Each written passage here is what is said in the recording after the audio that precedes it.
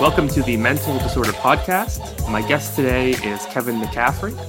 Kevin is Assistant Professor of Sociology at the University of North Texas. He's written 3 books and edits the journals Theoretical Sociology and Evolutionary Analysis in the Social Sciences. He's also one of the chief researchers at the Skeptic Research Center. His work covers a wide range of topics, including cultural evolution, criminology, secularization, and most recently, suicide. Kevin, welcome to the podcast. Thank you for having me. The reason that I'm talking to you today is because I stumbled across a new paper you put up on Soc Archive, and the title is Pulling Back the Curtain on Suicide Research. Understanding why people die by suicide is a harder problem to solve than most social scientists admit. When I found this paper, I thought, this looks like an interesting, paper on suicide, but even though it's not too long, it's got quite a lot of intellectual heft to it. It really gets into sort of not just the problems in helping people with suicide or studying it, but how people who've been researching it and funding projects around it have really been misleading the public on what's going on. To take a step back, though, my first question for you is, since you're a sociologist, you publish on so many other unrelated topics, why did you decide to write something on suicide? Because I've gotten more and more interested in how corrupt academia is in general and social sciences in particular, and suicide is a great test case because there's some perverse incentives here. It's a topic that everybody cares about. It's a very intrinsically meaningful topic to us. People deciding to exit early from something we otherwise value, life. So I'm thinking to myself, here's a perverse incentive. I mean, the incentive for sociologists is to pretend like they understand how this works. This is our game, right? Sociality and the exiting of it and the leaving of it. So there's grant money to be made if you pretend to have answers or if you pretend to have a plan to pursue those answers. And I say pretend because it's not news, really. I mean, it was to me, but for about 20 years at least, there have been so-called suicidologists, because it's now a whole little cottage industry, who are honest about the situation. And if you can, they actually, they produce their charts, and you can see that across all these different interventions, the impact is within the range of 0. These things are doing literally nothing that we can pick up. And so I just felt like, it's such a topic that sociologists want to claim influence on. There's so much, in my opinion, there's a lot of sentiment and money to be made there in different ways, whether it's through incomes or grants, and it's a house built on cards. Now, you say suicidologist, which is an interesting term. So who exactly are suicidologists? What qualifies someone to be a suicidologist versus being a sociologist or a psychiatrist? Really, it's a disqualification, in my opinion, because it's people who are highly specialized to claim to understand the concept of suicide in itself, how it works, why it happens sociologically. And it's a way of cutting out the rest of human behavior, as though suicide is the most, and it seems like this to us maybe initially, the most wild, unusual, inexplicable type of human behavior, as though it's unconnected to the other range of human behaviors. And so they specialize, it makes it easier to get money, basically. But I think it's a disqualification because it causes us to look at suicide as a total aberration of human behavior. And I don't think that's the way forward. The way forward is to see the full range of human behavior in all of its gradations and its relatedness. But it's harder to get a job if you do that. They say, well, what do you study? I say, I study suicide. Okay, I put you in the box. You're the suicidologist. As opposed to, what do you study? I study similarities between different types of human behavior. They still don't know what you study. So, there's, again, perverse incentives in higher education to specialize and know nothing. Right. Let's take an even bigger step back. So what do we know about people who commit suicide versus those who don't? Right? Because, one issue that comes up immediately when we think about studying people who commit suicide is, A, the ones who do it successfully we can no longer talk to. And B, even though it happens at a big scale, at a population level, it is actually still quite small, right? And so it's very hard to study a small group of people. It's even harder to predict outcomes about a group of people based on such small samples, right? But setting that sort of aside, what do we know based on the research that exists about people who commit suicide? What kinds, what gender, class, all that stuff? What factors go into that? So men are more likely to complete suicides. So men are more likely to die by suicide. And this is because they use more lethal means. Women are more likely to use indirect means, things that don't affect their head or face, or the ingestion of pills where your body can involuntarily get rid of them. But here's what we know about suicide really, in terms of preventing it, stopping it, and it's not terribly profound. It's the kind of thing that I think everybody understands intuitively. If you can identify a person about to do it, and there's different, you just ask them bluntly, have you planned out doing this? And the person says yes, stop them. Keep them away from being alone. What we know about suicide is that it's often impulsive. People suicide notes are rare. They're romantic, and they do provide some kind of insight into the person's last thoughts, but they're rare. For most people, suicide is an impulsive act. And there's even a fascinating evolutionary psychological phenomenon that many people have experienced, where if you're driving on the road, let's say you're on a bridge, or let's say you're near the edge of a mountain, you feel this impulse of, what if I turned the wheel? What if I just suddenly turned the wheel and I went over the cliff? This is actually a common experience that people report that are not suicidal at all.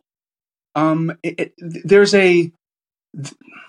think there's a sense in which many people are often dancing the line of taking things too far in a lot of ways, and self-harm is one of those things. And when a person has gone to a certain point of planning it out, you have to stop them, you have to prevent them, and they will later be grateful for this. But that's all we know.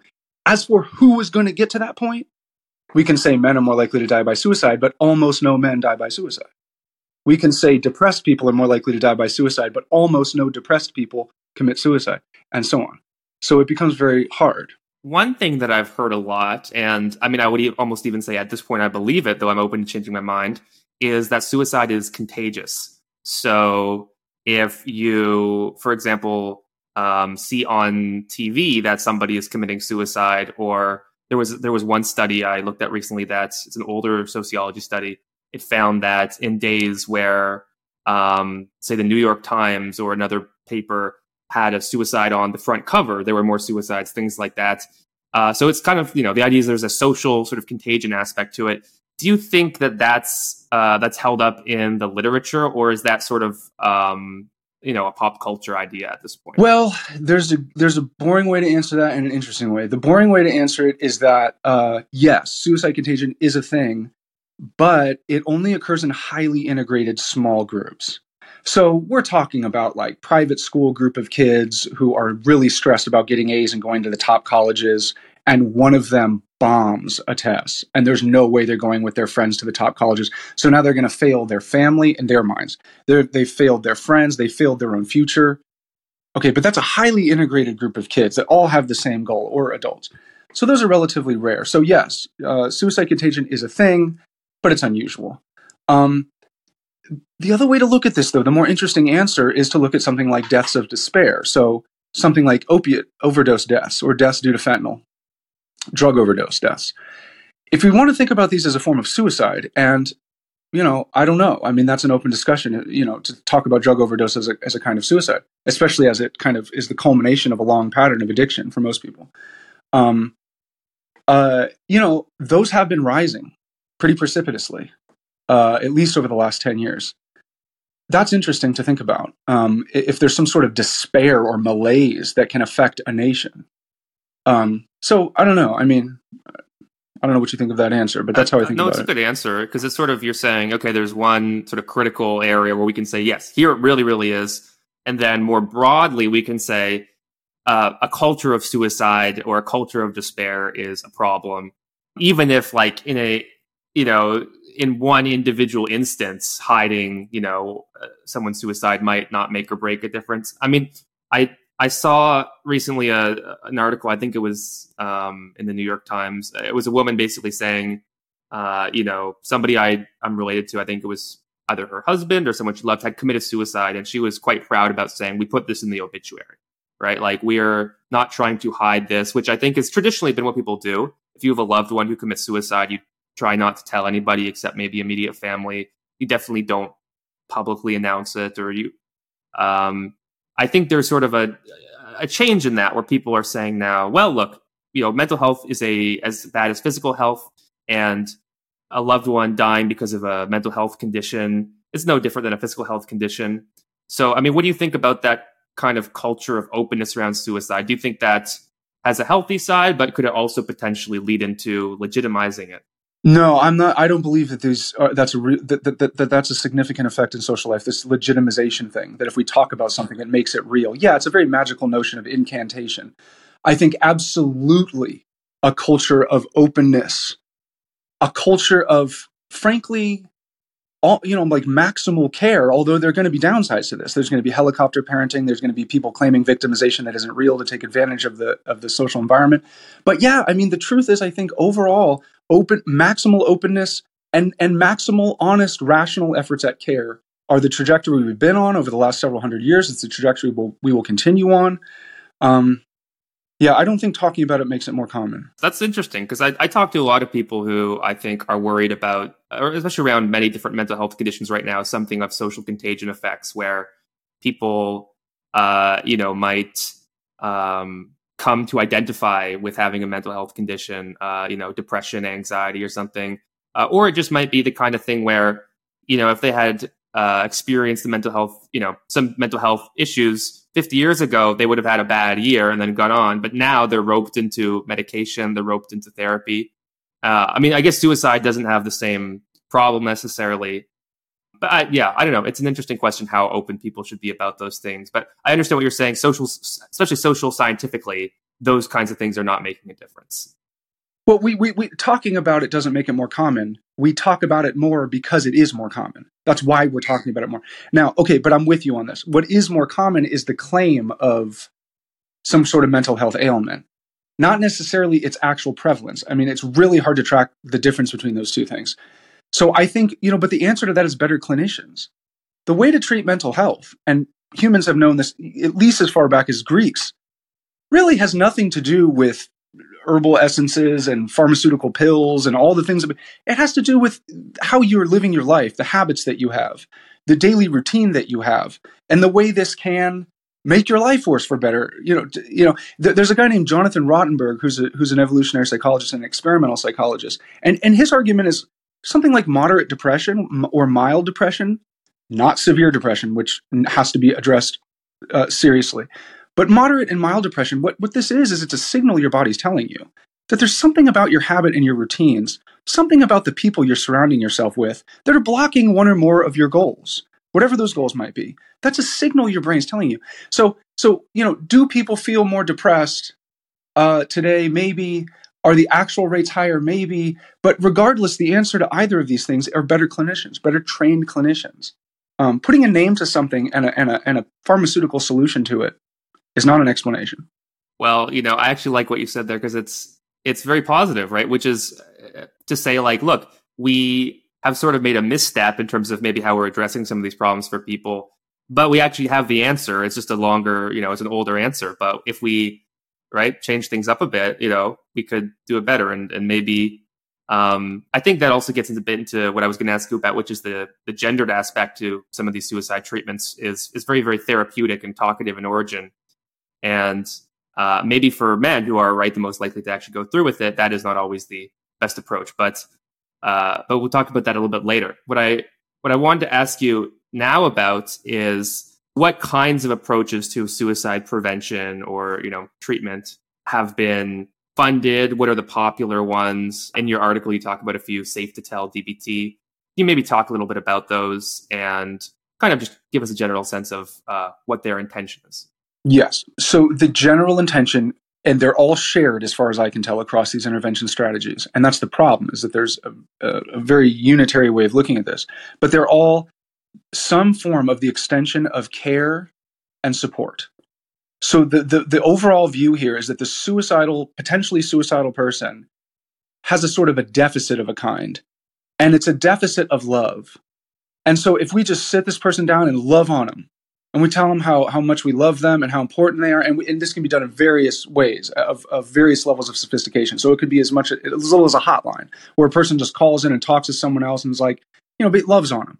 Or it could be like a therapist who comes in and talks to you about how you're thinking about your friendships and your goals and so on, and in the mode of increasing their self-esteem and increasing their kind of positivity. Okay, so it's possible that there are human emotions and ailments that even if care ultimately is the answer, there's a certain degree of just a breaking up of routine or a breaking up of habit, or and in the most visceral sense, like a heart rate. So, you rarely see, for example, dance. And this might sound stupid to people. It might sound silly. Like, what are you talking about? They're not going to want to dance. They're depressed. Well, I don't know. I mean, that would be the point. Is like, how do we get these people? There's other ways to move your body. Music, dance, sports are the obvious one. But, get people to move around, introduce activity. So anyway, to answer your question, the ones that are most funded are these care and support avenues. Therapists, hotlines, various interventions throughout the day to get people to be more mindful and positive. You name it. But it all has that focus, as far as I can tell. I personally find the mindfulness sort of push over the last couple of years. Like, on the one hand, I have not seen any good evidence, that it's a good intervention. Other than I'm sure there are some people who really enjoy doing nothing, but it also seems like a really bad thing to give to people who are having suicidal thoughts or ideation. Like, why would you basically tell people, hey, you just sit for half an hour, like once a day, and just do nothing and just try and still your thoughts or something, then you are going to feel better. It to me, it speaks to a total lack of understanding of what those people are probably going through. Okay, so let me put a little bit of personal life experience on this, as useless as that often is. I learned this when I went through a police academy when I was young.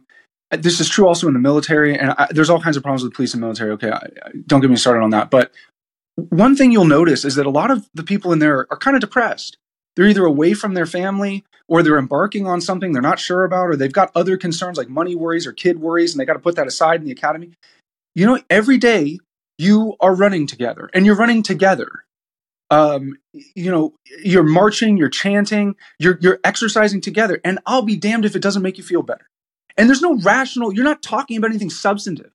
You're just moving with people purposely, like you're going to a place together. And it starts to get it gets tiring, after a while. So you're kind of, you're all in something together and you feel better. I don't see anything like that in suicide research. And I'm not advocating to put suicidal people through boot camps or something like that. But it's just the principle of collective movement is, I don't see it. And in the form of exercise. And it doesn't have to be competitive. Well, collective anything these days is, I wouldn't say it's harder, but I feel like people do it less because it's so much easier to do things on your own. One example is like I make music, and I grew up, from a very young age, I was using GarageBand and stuff, so you can make your own music. And nowadays you don't need to jam with your friends in the garage if you want to make music. You can just buy a mic like I got over here, and you got your laptop, and you do it all yourself. There's sort of a version of that across society where people are just more and more doing their own thing, and I think we really lose something, and it's no wonder people often kind of feel like something's missing from their lives.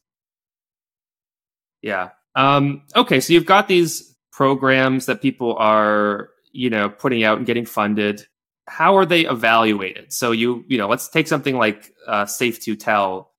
Maybe you can briefly explain what that is and what they do specifically. Yeah. Okay, so what we need to do is take a large number of schools across the country, try to match them on like the size of the school, the size of the classroom, teacher turnover rate, do our best. Run Safe to Tell in half of them. Don't run Safe to Tell in the other half. Do it for 5 or 10 years. See if there's any difference in the suicide outcomes. Okay, it takes a while, but we've been at this for over 20 years at least, in a sophisticated way. In sociology, we've been at it for 100 years. Here's what they actually do. They get funding to institute Safe to Tell in a school, for example. There are kids who are depressed and they call in, and there are counselors who talk to those kids, and there are positive exchanges, there are neutral exchanges, there are kids who use it many times, there are kids who use it once, and then after it's over, they interview the psychologists, the psychiatrists that were involved, or the therapists that were involved, the people that were involved. They interview the kids, they interview the parents of the kids, and they say, people liked it. It's like, okay, but so that's how it works. So, I mean, people and they'll say things like metrics will be, to the granting body will be, are people more at the school more interested in learning about suicide and the risk of suicide? And the answer will be yeah. People are more interested now because they've been a part of this program. But being more interested in understanding the cause of suicide, there's no evidence that relates to reducing the incidence of actual suicides. So honestly, it feels rigged to me. I know that it's not that way. It's just that, there's just no incentive to improve things really. But it doesn't look like we're serious about understanding suicide. Well, it sounds to me that the people who are researching it or who are funding it, they have already from the beginning decided that, right, talking is the answer basically, and loving is the answer, and so everything they do is just a consequence of that sort of worldview. And when evaluating it, right, again, they're evaluating it based on the same thing. Did people say the right words? Did people feel the right feelings? Yeah, basically, yeah.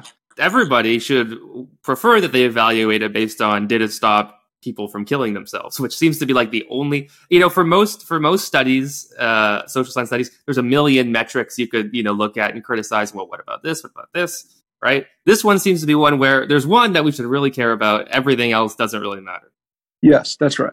That's exactly right. It's, I think unfortunate that the people who are doing these studies, I mean, some of them you write about in the article have been sort of a bit more candid recently about what's going on, right? And have called it, a sham, which I think seems fair to say. Briefly reading through some of them, I would say they do not seem that different than other social science research, but that just says, a lot about the terrible quality of most social science research. Yeah. But yeah, I know it's pretty terrible. I mean, you talk as well about sort of how the things that do work and the interventions that we know do work seem to be these sort of really basic things, right? Like, well, why don't you block people from jumping off bridges? Has there been, interest or study of that, or is it just not necessary even? No, I mean, if suicide is most often, not always, but most often seemingly an impulsive act that the person later, once they've moved beyond that place in their life, they regard it as a kind of like a fugue. Like, I don't know what I was thinking kind of thing. The point is that you just have to nudge people away from it in that specific moment. That's where the evidence is best. I think we have a lot of hubris, and I include myself in this, for thinking that we can theorize and understand human intention and human conceptualization of their life and why it should end. That's a big, hard question. A much easier question is, how high does this gate need to be to deter people from climbing over it and jumping to their death into the water below? It's a much simpler question. It's not nearly as sexy, but the truth is that's where our research is the best in terms of actual decline in suicide rates. Actually look at the rate and it goes down. Are these sorts of interventions. I see it almost as, in nowadays, technology just advancing is subsuming this. So let's take something like electric vehicles. That's going to take a lot of the potential to have the impulse to turn that car into the tree, because the car is just going to be driving for you. And I'm sure there will be new ways to end one's life in the future. But I think the more we increase the safety of our environment in general, the mechanization, the automation of our environment in general, take it away from irrational human apes, I think it will become safer overall. Which is why these deaths of despair are interesting, because you'd predict that suicides would be going down. People becoming more comfortable living longer lives. But there's obviously more than that going on. Yeah. I mean, so that's, physical barriers is one thing you could do. I always am surprised that, a lot of subway platforms, right, you can just easily jump onto the platform, whereas in many other countries, they have a barrier, and when the subway comes, the doors open. People kill themselves in the subway like all the time. It's extremely easy for them. It's terrible for everybody involved, especially whoever was driving the car. And I just think all this money that we're putting into these talking programs, you could, probably easily figure out how do you build some stuff that other countries have already done. In the U.S., at least, for the most largely, gun deaths are a major cause of suicide. And so that's the big problem for us is, what do you do about that? How do you put a safeguard on someone's personally owned firearm? Yeah, that's a tough one. A friend sent me some studies from the Israeli Defense Force about guns and suicide. And they, have very young people, right, having access to guns. And they put in this new policy, which was basically you don't have guns, on the weekend, which is, during weekdays you might need them for practice and training and stuff. And they also put, I think, mental health officers in every, I don't know the military term, but battalion, squadron. I'm really showing I don't know anything about the military here, but yeah, and they found that it worked really, really well for reducing suicides by gun death on the weekends when they didn't have the guns. Right, that was the big thing they found.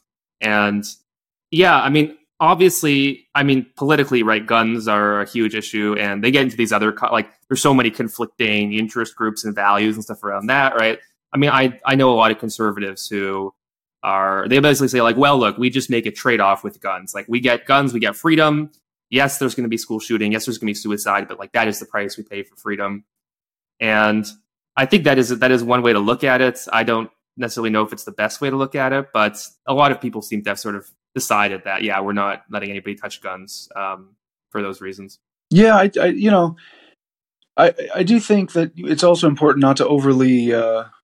People tend to moralize suicide a lot, and they tend to see it as a bad act. Someone who very selfish, and look who they're leaving behind and what they're leaving behind, and they took the easy way out.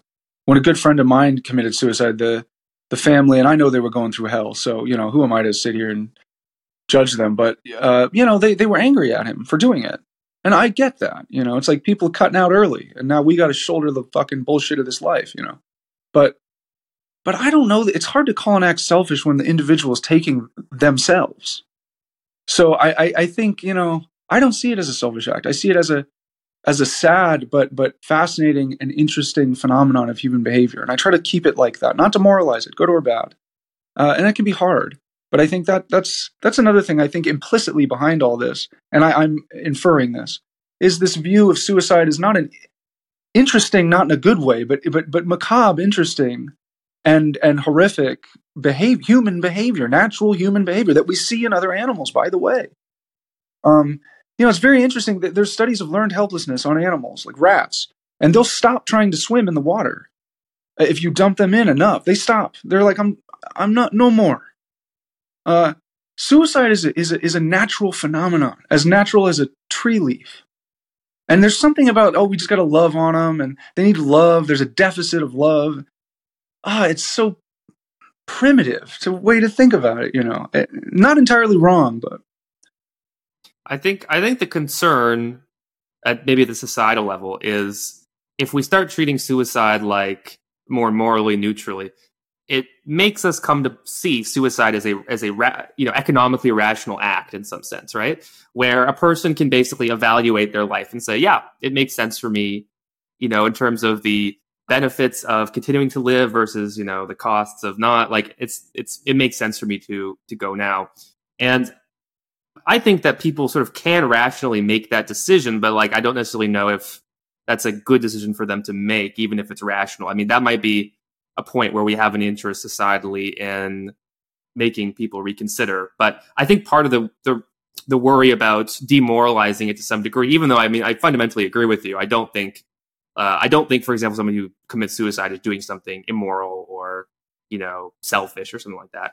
I think part of the worry is if we talk about it in more neutral terms, then it's going to make it seem like more of a normal option for people. And I actually do think there are communities right now, especially some of the like here where I live, some of the indigenous communities, they have terrible suicide rates, and many sort of grow up being told that's like an option, right?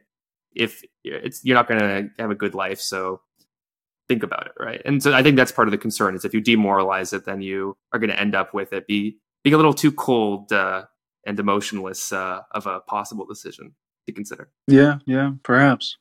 Yeah. So there's guns. I think there's been some interesting, look at social programs potentially preventing suicide. So I found one study that found that I think in states that did an expansion of SNAP benefits, there was like a 7% decrease in suicide rates of that year, which I think is, potentially another interesting thing to look at is, because I don't really buy the theory that, for example, somebody would commit suicide because they were poor, right? Like that single thing, right? But if you sort of think about it as many factors all kind of bundling together, right? So somebody is not having a good life, they don't see hope, and then they impulsively, right, have the opportunity to, then, maybe those little things can sort of stack up over time. Yeah, I think the fundamentally suicide is about the perception of options. And as the person's perception of options starts to dwindle, then they're left with nothing. So I think, yeah, poverty is one of those things that closes the door on options for getting your kid in a better school, getting a better apartment, whatever it is. So absolutely, I'm with you on that. And I think we do have to think about suicide as multi-causal. Even if the basket of causes becomes unruly, it's better to know something of the entirety of what we're dealing with, even if it's a lot. So yeah.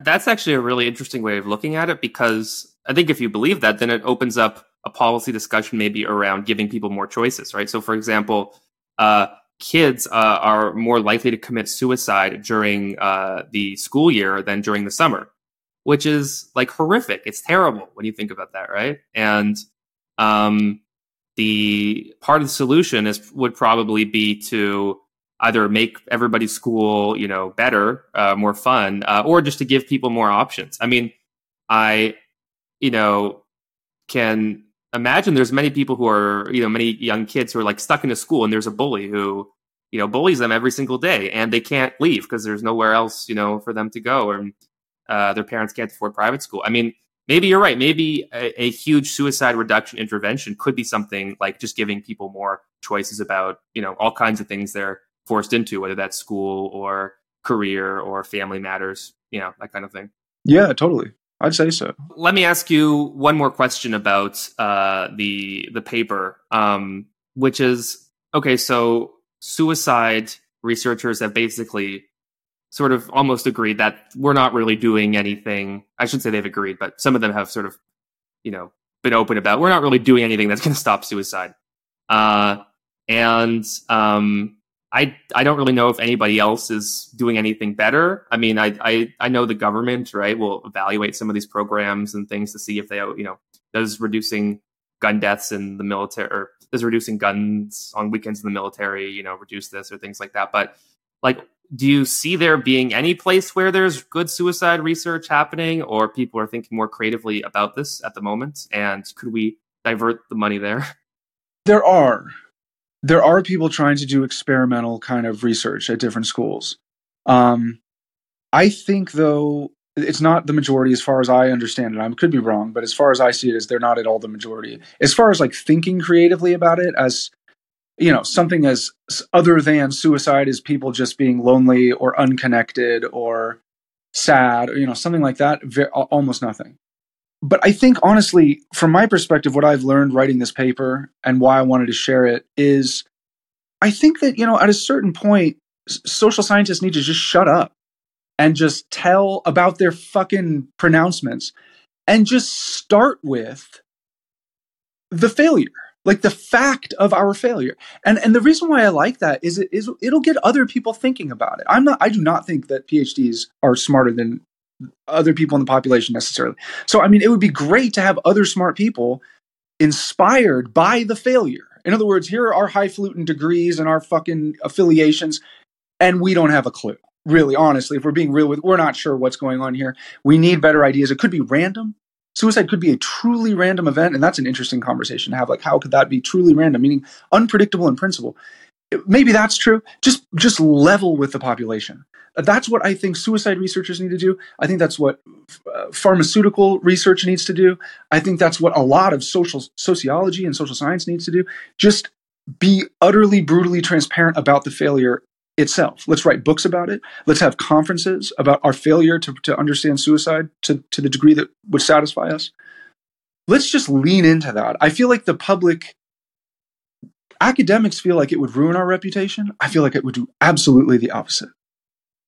And it's coming anyway, because I'm not the only person who could read into these studies and see there's no fucking there. Right. When I look at the replication crisis in psychology, which has been ongoing for some years now, I now see the top research is much higher quality than it was beforehand. And the kind of stuff that gets elevated is much higher quality.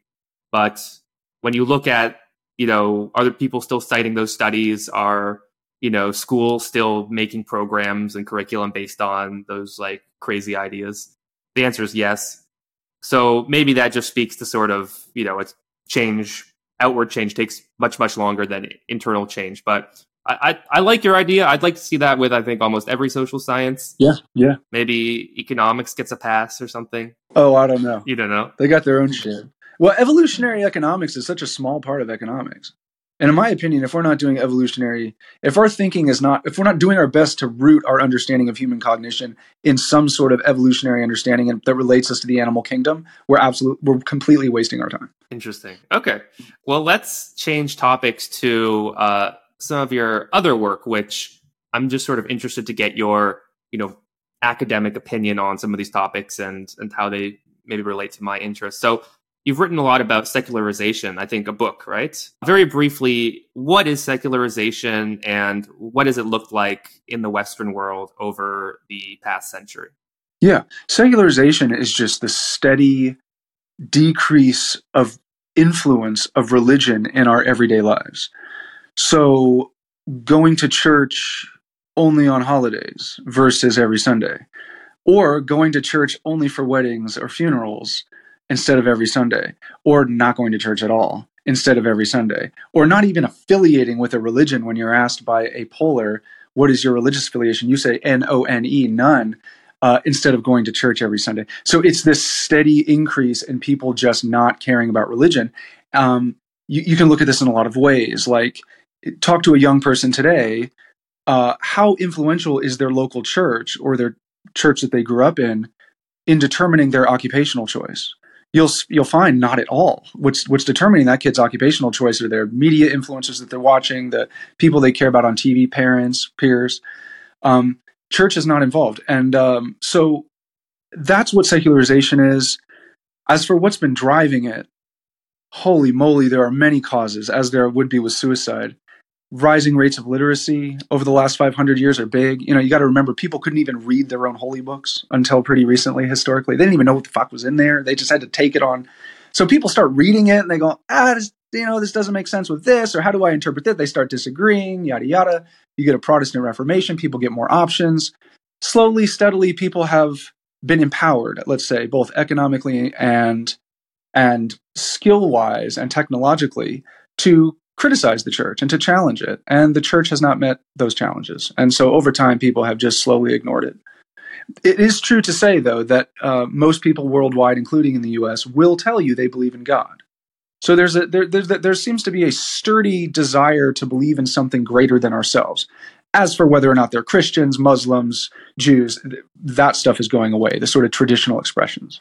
Right. And if you were to sort of disaggregate secularization by socioeconomic status, I mean, what would you see? Because I think traditionally we tend to think, oh, it's the poor people who are religious and they believe in God, and the rich people are the ones who are, secular, hedonistic atheists. Is that true?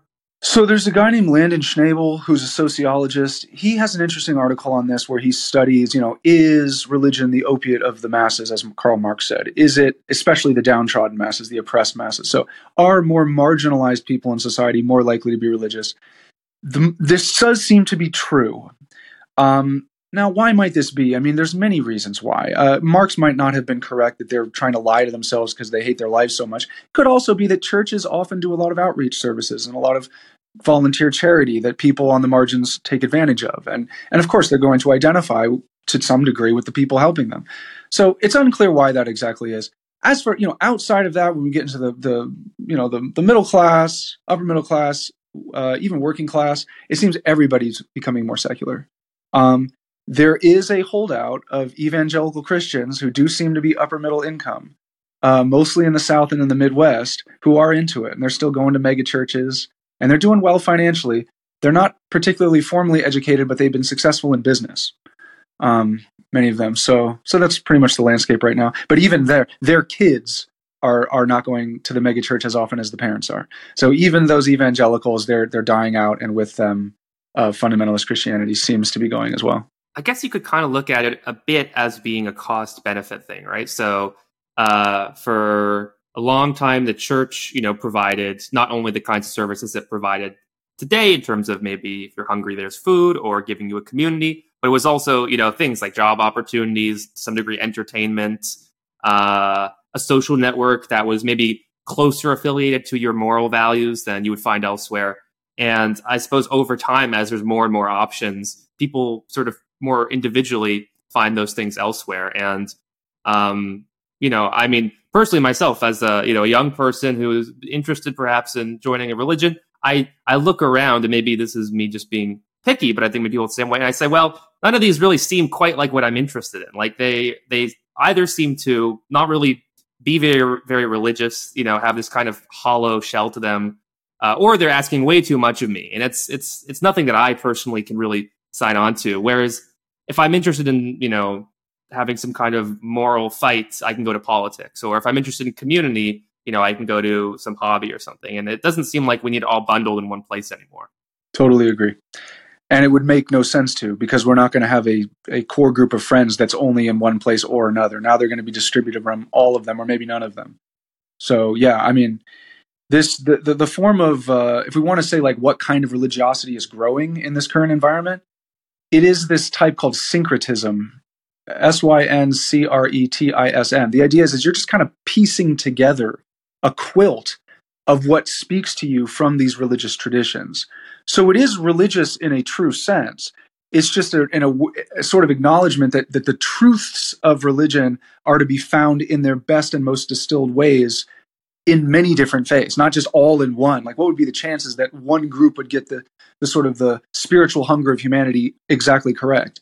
So syncretism, it does seem it is higher now than it was, say, 20 or 30 years ago. So maybe that's kind of what you're talking about. Yeah, that makes a lot of sense. And, initially or before this conversation, I would have said, well, I think eventually the syncretism will collapse back into, because it's only so long people can kind of go on picking and choosing everything. Eventually it's like it's a market, right? So eventually people come together and say, hey, like for the conservative people who like psychedelics, this religion, and for the liberal people who are really into veganism, this religion. But maybe it's just gotten to the point where there's so much choice that it's going to be really hard to get people interested in committing to one particular faith, for lack of a better term. I mean, I do think when I meet people who are very, very religious, psychologically, they seem a little bit different than other people. They tend to be happier. Obviously very focused on their religion, but I don't know, they seem sort of almost at peace. I mean, do you think, if we were speaking evolutionarily, do you think there's been any kind of biological changes in people over time that maybe have just made, more people who necessarily don't share those strong evolutionary adaptions for religion have survived? And I don't know, maybe in the past, those people who would have been atheists or heretics would have just been killed. And that's also something going on. I think that's a really hard question to answer. The way I tend to think about it, so they're on the outliers, there are going to be people, let's say for non-religion, it might be people on the autism spectrum who have literal theory of mind deficits that can be measured neurologically. You're always going to have atheists every generation from that sense, people on the spectrum. They're going to have a hard time thinking about the thoughts of other humans around them, let alone imagining the thoughts of a deity. I mean, they're just not going to be doing that. Okay, so, and then on the other side, you have people who are imagining, almost like schizophrenics, who are imagining minds. Okay, so if we set those outliers aside, so there's always been religious fanatics who were really into it and really believed it, and there are always people who are like, I can't follow what the hell y'all are talking about this God. But if we look in the middle, most people, most of the time, I tend to think that our cognition is prepared, has for reasons that other writers have described, probably for some elements of religious cognition. And I think, I could be wrong about this. This is just where I'm thinking now. I think we do keep reproducing it every generation. So if you look at something like communism or Marxism, there's almost an agency attributed to history and the trajectory of history. And humans are just enacting history. And if you read a little bit into Marx, you realize that he is pulling from Hegel. Hegel believed that God and the devil were in battle every generation. Marx is going to put the working class as God. He's going to put the capitalists as devil. It's a religious, and yet Marx is very anti-Christian, very anti-tradition, all of these things. And so it's almost like when I do think even today, this goes for left-wingers and right-wingers and everybody in between, I do think we tend to think, when we think politically, I do think we tend to think religiously. Almost like we have to. Like, how do you think about the poor? without creating an abstraction that could be totally divorced from reality. Or when we say things like media is doing this, I mean, how can we characterize all of media doing a specific action on people? We almost have to use religious, fuzzy, highly inaccurate categories that are in battle in our world to explain what's going on. So I do think that almost all of culture will always be religious like this, no matter what happens. Yeah, and I think you can even apply the framework you gave earlier, where there are some people who are so mentalizing they can imagine the thoughts of entities that are knowingly not real, and then there's other people who like have trouble with that. It's very easy to map that debate onto, or that concept onto, all kinds of political, you know, not debates but ways of thinking, right? So there are some people who they'll look at what's gone on in the country, whatever you think is wrong, and they think that was caused by one person or one group, right? There's this one group, like the World Economic Forum is a great example, right? People get so worked up about the World Economic Forum, and they think like Klaus Schwab, right? They think this one guy, his thoughts, his actions are having these, insane downstream consequences. And then there's other people who are, tend to be very systematic thinkers or systemic thinkers, and they think like, no, it's not one guy, it's like a million little things happening. And I think you see that, on the left and the right, both in different forms. But it makes sense how you would kind of like those religious ideals and impulses would get put onto politics. One really good book kind of on this is John Gray's 7 Types of Atheists. He's a political philosopher. He used to be at Oxford or LSE, I think. And he gives 7 types of atheists. He gives the scientist atheist, or the scientism atheists, basically, who think that everything is driven by science and that science will solve all the problems. Talks about the progressives. He talks about communist Marxists, etc. So people have a great capacity to, ascribe the things they see around them and historical changes to these very abstract concepts and entities that it really doesn't make sense to. No. Karl Popper made this about Marxism in particular. He pointed out that, and all other political ideologies, is that they're unfalsifiable. And this is what they have in common with religion. The claims are never specific enough to test. And I think that's what gives people comfort in them. They're holistic. They're unfalsifiable. So I think Karl Popper nailed that. I mean, so I guess if, in a world that is more, that is less religious, is more secular, people still have the same needs they have to fulfill, right? And so we've talked, about the consequences of that for politics. Now, I think most people's political engagement, to me, seems pretty limited to the online sphere. I mean, some people like to go to protests and things like that. Although, to be fair, I mean, maybe that is sort of the level of intellectual engagement most people had with their religion beforehand, is they're not necessarily like actually participating in it. They're not really asking a lot of questions about it. They're just sort of, observing it from the sideline and identifying with it. Yeah, for sure. That's true. So, I mean, like religion in the Middle Ages, basically, if you didn't go to church, you might be a witch.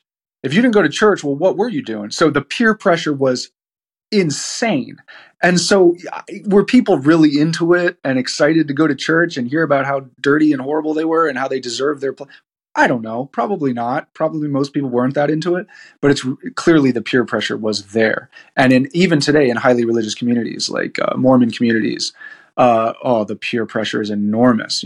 If you question the Bible, now it's like, is the devil getting to you? And your parents sit you down and have a conversation. It's, you can't dissent. You will sacrifice your family and friends if you dissent. I think many people who are unhappy with sort of the current state of affairs, right? Many people like the idea of going back to, when capital R religion had more of an influence. Obviously, some of those people are religious people themselves. But I do think there are others who they sort of say like, politics is very tiring and syncretism is tiring, actually. Because the truth is that there are so many conflicting interpretations of reality that when you throw, people into the world and tell them you have to figure it out yourself, it's very overwhelming and it causes all kinds of conflicts, right? Now, I think since every individual person is quite different, maybe it makes sense for every person to eventually have their kind of own spin on things, interpretation. But then that has the problem of, well, then you can't really bond with other people who you know, right? Like if you take your idea of syncretism seriously, which I think people should, then you could be in a nuclear family and all four family members could have a different religion, right? And I mean, do you think that that has had a negative effect on sort of social cohesion and social bonds? Absolutely. And academics won't be terribly honest with you about this. Here's why. They're all atheists.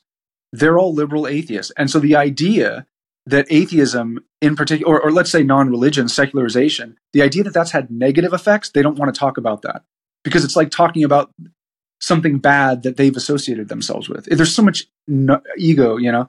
The truth is, I think, yes, I think there is a crisis of community. I do think that. I'm not terribly negative about social media, really, and the internet. I think these are actually wonderful innovations. But absolutely, without a doubt, we are spending less time outside. Jean Twenge has great data on this in her new book, Generations, which I highly recommend. Young kids are spending less time outside. They're spending more time online. Their sleep quality is worse because they've got a phone in front of their face all night. I do think, if you compare this to 50 years ago, 60 years ago, people are out at parks together. Kids are out at parks. They're out fucking around outside, having all kinds of adventures, driving around. Kids today are less likely to have a driver's license than any prior generation.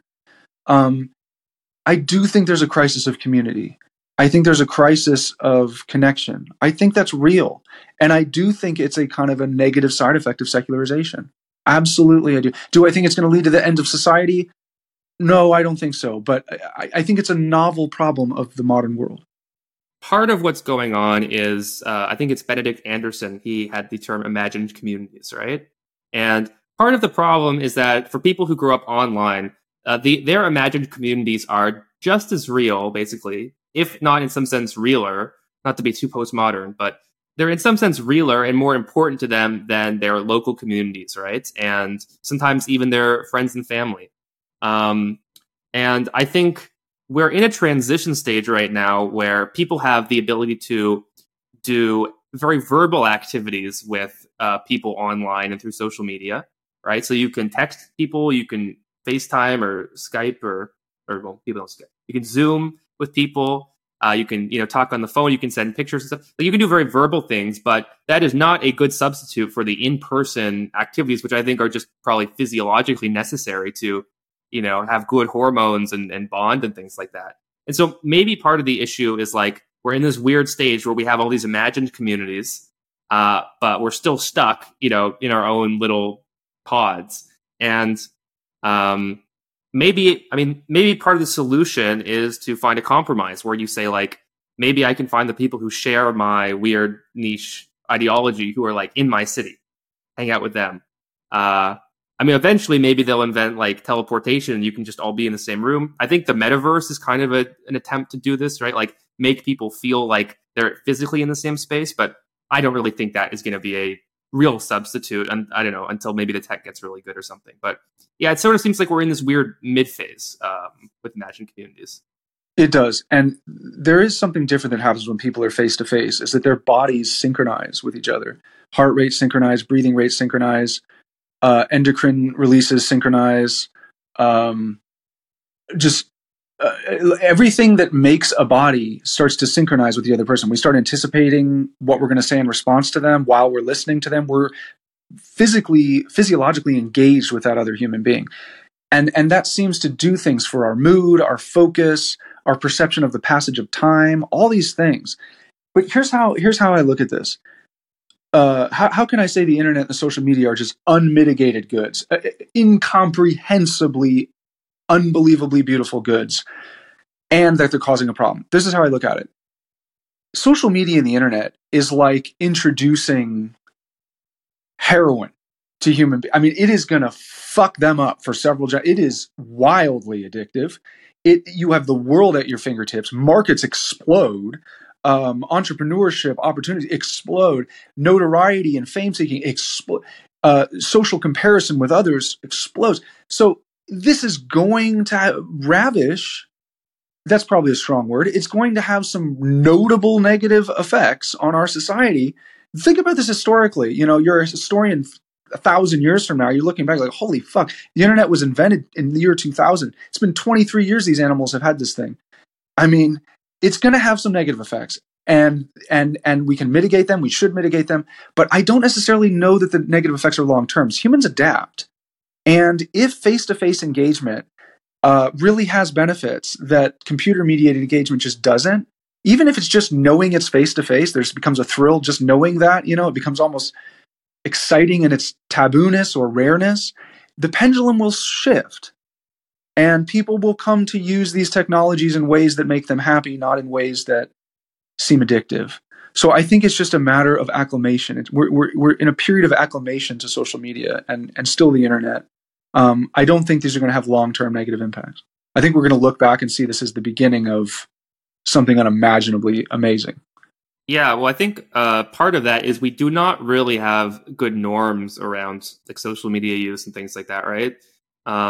Russ Roberts from Econ Talk talks about this. He says, like, when you go to somebody's house, for dinner, they don't give you a little bag and say, hey, put your cell phone in this. It's still totally normal to just be on your phone around other real people and things like that. In the same way, I think we have really weird, or not weird, but we don't really have norms around online behavior as well. And I think that's something that is maybe more negotiated within certain communities, right? Like the norms on Reddit are different than the norms on TikTok and things like that. And maybe that's appropriate. But in terms of sort of, I'm not sure what the term is, but good game theoretic norms where it's very easy to do like the thing that gives you the most maximum pleasure in the moment. But then the problem is then your social connections fade. And so, there's got to be a bigger kind of view of it.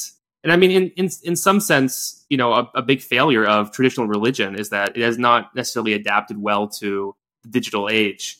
I mean, in some cases, people have there's lots of religious content online. People who did services online during COVID, but religions don't necessarily give people great advice about how to navigate the internet or anything like that. And I think that's such a huge part of people's lives now that it's kind of missing. Totally agree with you. Traditional religions had an opportunity to adapt with the times for all kinds of things. You name it. From vaccines to abortions to gay marriage to the list goes on, to war, to the list goes on. And they didn't do it. Why not? That's something to think about. Probably their leadership was too old, to be blunt. They needed to keep their leadership young and status hungry to make themselves relevant, and they just didn't have it. Right. I guess they might also just have like, if you truly believe in a religion, you tend to believe that the further back you go, the more on the money they were, because they're closer to the original events and things. And not that religions don't evolve and that sort of thing. One last thing I'd like to ask you about is you briefly mentioned Gene Twenge's book Generations, and I saw you had a review of it, which I read before this, and really enjoyed the review because I haven't read the book, but the thing that sort of stuck out to me the most is you give a very interesting account of individualism that I think explains a lot of sort of what she's talking about. So for people who don't know, Generations is just a book that looks at the differences between silent generation and boomers, Gen X, millennials, Zoomers, and in terms of their behaviors, what important events impacted them, how they're similar, how they're different. But can you talk a little bit about sort of your theory of individualism, which is very different than most theories, and how that might explain, why the younger generations seem very different than the older ones? Yeah, I'm so glad you brought this up. Thank you for bringing this up. I need to get this in the peer-reviewed research because it's not out there as far as I can tell. And I think it's right. Okay, so right now, collectivism and individualism are seen as two poles of a spectrum. And we can characterize cultures with these poles. Collectivists are more group-oriented. They care what their family thinks about who they're going to marry. They care what their family thinks about where they're going to live. They care what their family thinks about what job they should have. They're very embedded in their family, and then they get married young. And they tend to be religious. Community groups tend to influence their life. On the other hand, supposedly some cultures are more individualistic. So the United States is a characteristic example of an individualistic culture. In the United States, apparently, the way social psychologists currently think about it, people operate independently of groups. They decide where they're going to live independently of groups, what they're going to eat independently of groups, how they're going to live, who they're going to marry, and so on. Independent of groups. We are sort of emancipated from the oppression of groups in the Western world. This is the kind of the assumption. Okay, so I'm reading her book, Twenji's book, and it's great, and she's great, and it's making me think about all this. But her theory is based on this stereotypical, this sort of common normative definition of collectivism, individualism. And so she's seeing, ever since 1960s, really from the boomers, baby boomers, Americans have become notably more, for her, individualistic, meaning group independent. And she has some interesting data demonstrating that people are becoming more narcissistic, their self-esteem is growing, and these are all supposed to be correlates of higher levels of individualism. Here's what I think. I don't think individualism, I think that way of looking at individualism is not faithful to any defensible theory of human nature. Humans evolved, and for that matter, primates in general, evolved in very, very small groups. We are big animals. It takes a lot of food to keep us alive. Our babies are extremely vulnerable. We were not solitary hunters living by ourselves. We lived in groups. We are groupish to the extreme. And, I mean, that statement is a truism. Just look at the cities we've created compared to other animals. And so I think we need to amend our conceptualization of collectivism and individualism to acknowledge that fact. So what happens, I have no problem with the collectivistic side.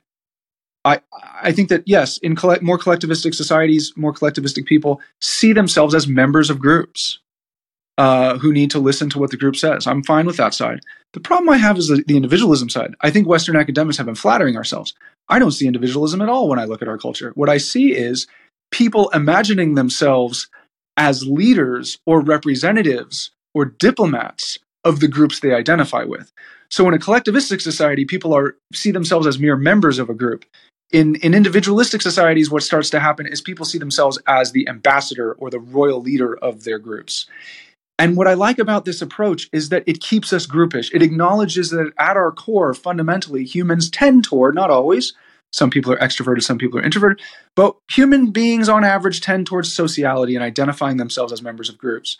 So if that's true, then individualism is not acting separate from the group. Rather, individualism is a person assuming a leadership role in the groups they identify with. And that's why narcissism is going up. That's why self-esteem is going up. Yeah, I love the theory. And I think you can look at it, right? And it seems to explain a lot about why it explains, identity politics pretty well.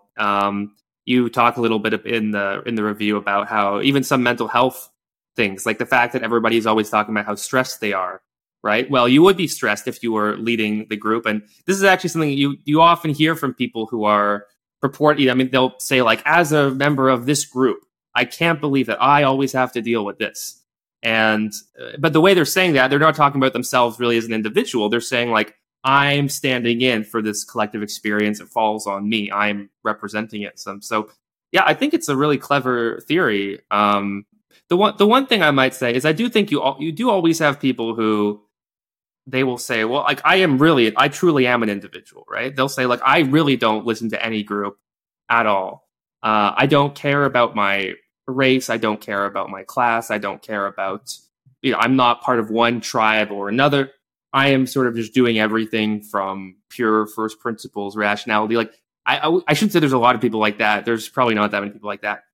But people are often very proud of being this kind of individual, right? Where they're totally unmoored and untethered. And I think a criticism that other people make of those people is, well, like, you're sort of in a tribe with those people. Like, there's the people like you, people like maybe it's Skeptic, those kinds of people. Like, you guys are actually your own group. You guys read your own things. You have your own lingo. Like, you're not really any different. You just don't realize it. Absolutely. And, we can take my case to the extreme and say that even when people truly see themselves as an N of one, they really believe they are unique, maybe they see themselves nevertheless as leading their tribe of one. In other words, their outlook on the world is, I need to make a major change. I need to show the world how to really live. Like a lot of these people who see themselves as blazing their own trail, a lot of them are entrepreneurs. They're trying to get other people involved in what they're into. So it's like we can't get out of this. Like, if I have a conceptualization of the world, I'm either representing a group I can identify, or I'm going to find a group that I can identify with by bringing them this truth of how I know how to live. Yeah. And I guess, in the age of social media, right, it's never been easier to be this person. I think many of us are trying to be this person, trying to lead groups. And I suppose, you could look at that on the one hand and say, like, there's a lot of issues with that. On the other hand, you could be optimistic and you could say, like, well, you know what? Like, there's probably a lot of people who, if they believed they were more important than they are, could actually, punch above their weight and do some good stuff. So I guess it's one of those things where, I think individualistic cultures tend to have a good track record on innovation and stuff like that. So it makes a lot of sense. Kevin, this has been a great conversation. Let me just ask you, if people want to read more of your work, where should they go? I don't have any kind of fancy website yet. I got to get that shit together, but you can just put my name into Google and find my Google Scholar. You'll find all my writings. I try to make as many of them as available as possible. And I also want to, of course, plug the Skeptic Research Center, which I co-direct along with Ananda Said. That's at Skep Research Center on Twitter, SKEPRES Center, CENTER. Other than that, this has been fun. I enjoyed it. Terrific. All right. Well, Kevin, thank you so much.